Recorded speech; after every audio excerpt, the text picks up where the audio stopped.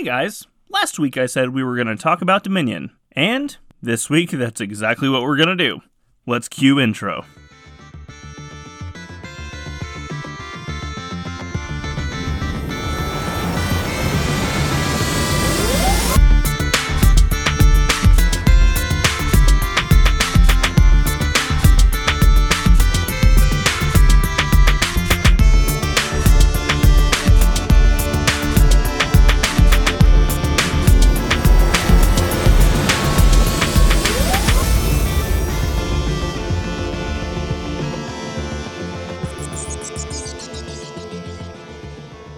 Welcome back, everybody, to another episode of the Bardic Inquisition. I am your host, Vince, and before we get into this week's episode, I'd like to first thank the sponsors of this video. That's right, our fantastic supporters on Patreon. If you would like to help out the show, you can go to patreon.com/Bardic Inquisition, and for just a few dollars a month, you can become a part of the team that helps this show happen. Now let's get into this week's topic, the board game Dominion. Now, to get the technicalities out of the way, technically Dominion is more of a card game than a board game. In fact, it is a deck-building game, the goal of which is fairly simple. Make the best possible deck so that at the end of the game, you have more points in your deck than your opponents. So how do we go about doing that? Well, hold on, because before we can actually play the game and therefore win the game, we first have to talk about setup. To set up a game of Dominion, you start by placing the trash board in the middle of the table somewhere, and then you take the piles of copper, silver, and gold and set them next to the trash board. Next, you take the estate cards and the duchy cards, as well as the curse cards, and you set them next to the trash board somewhere. Also, I usually set them on the opposite side that I set the coins. You will then want to grab provinces. Now, you'll need 8 of these cards if you're playing in a 2-player game, but you'll need all 12 if you're playing in a 3 to 4-player game. Next, you'll want to grab 10 random stacks of action cards. Now, the game actually gives you a pretty cool way to randomize them in that it gives you a deck with differently colored card backs that you can just shuffle around and pick the top 10 of. Either way, as long as they're random, it doesn't matter. Just take 10 stacks and put them around the board. Finally, you will want to deal each player a deck that consists of 7 copper and 3 estates and have them shuffle their deck and then draw their first 5. This will be their opening hand. After this is done, determine who the starting player is and proceed clockwise. And that's how to set up a game of Dominion. Next, we're going to talk about how to actually play.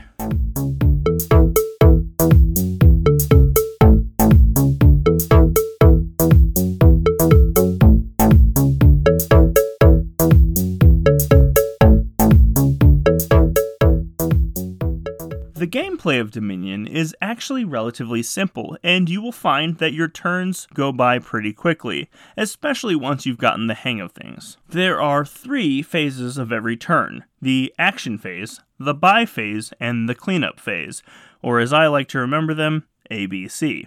On the action phase, you can play 1 action card, unless you play an action card that says you can play more action cards. On the buy phase, you play as many coins in your hand as you wish, and using the total value of the coins, you can buy 1 card, unless you played a card that lets you buy more cards. Either way, any cards that you buy go to your discard pile. In the cleanup phase, you discard your hand and any cards that you played, and you draw a fresh 5 cards.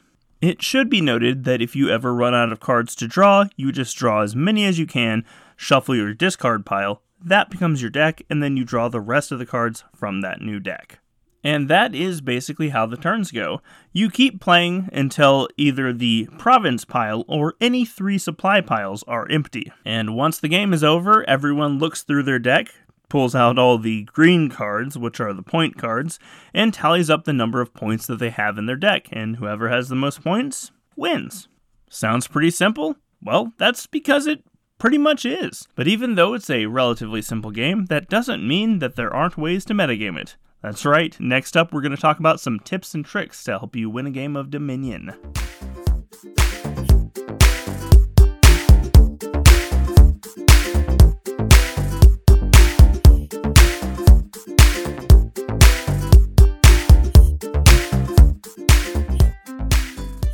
In terms of deck building, there are 3 main strategies that I know of to win a game of Dominion, and those are Big Money, Engine, and Slog. Let's start with Big Money first.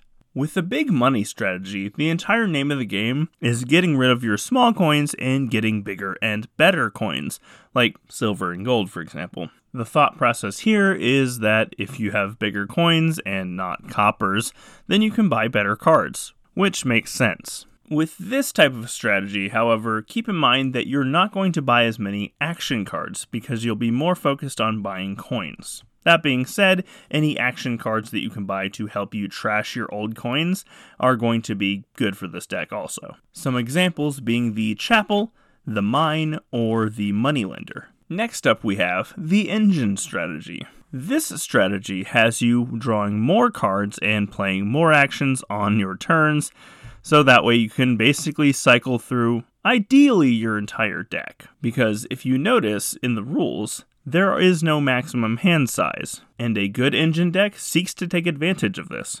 This strategy thrives on cards like the Village and the Market, cards that give you extra actions and let you draw cards while doing other things. That being said, if you find yourself having a bunch of extra actions every turn, it might not be a bad idea to pick up just straight up card draw cards like the Smithy, for example. But now let's talk about the third type of strategy, and that is Slog. A Slog strategy takes advantage of curse cards and your ability to put them in your opponent's deck using cards like the Witch. Now, it's not as prevalent in the base set. In later sets, there are more ways to do this. And the whole premise here is that curses kind of suck. Whenever you draw them, you can't do anything with them, much like the victory point cards, but they also subtract from your victory point total. But like I said, there's not much support for it in the base set. However, in later expansions, there are other ways to get curses in your opponent's decks. Just as a couple basic tips, regardless of what strategy you go with, less is usually more. Meaning, if you really don't need that 4th market, you probably shouldn't buy it. And again, even though I mentioned this with the Big Money strategy, it still applies to all of them.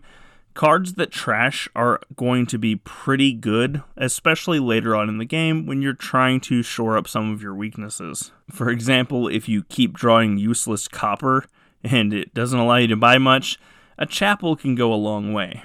And one final tip. If you can see the end of the game coming and you feel like you're a little behind, pick up some duchies as they can make a huge difference. But that's all the strategies I have. Let's go ahead and move on to my final thoughts about Dominion.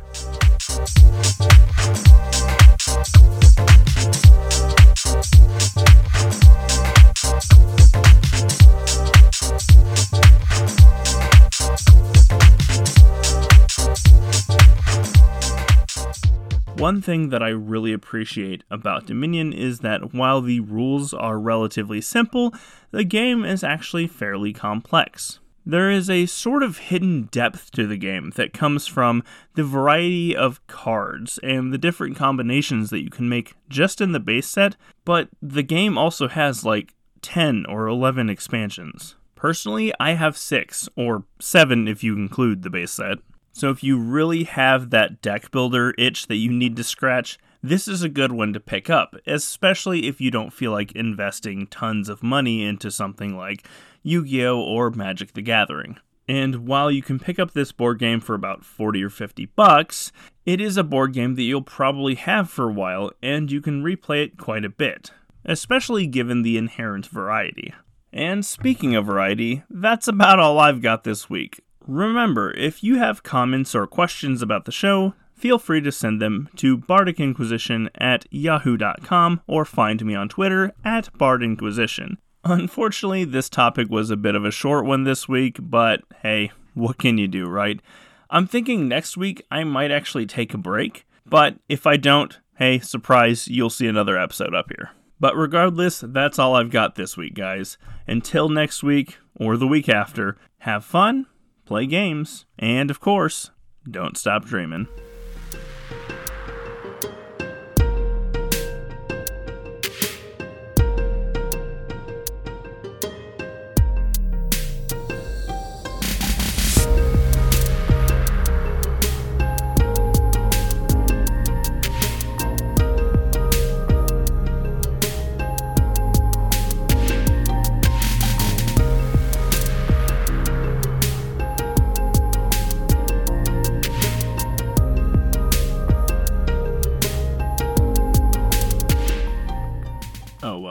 in case this wasn't obvious, my favorite card is the Chapel.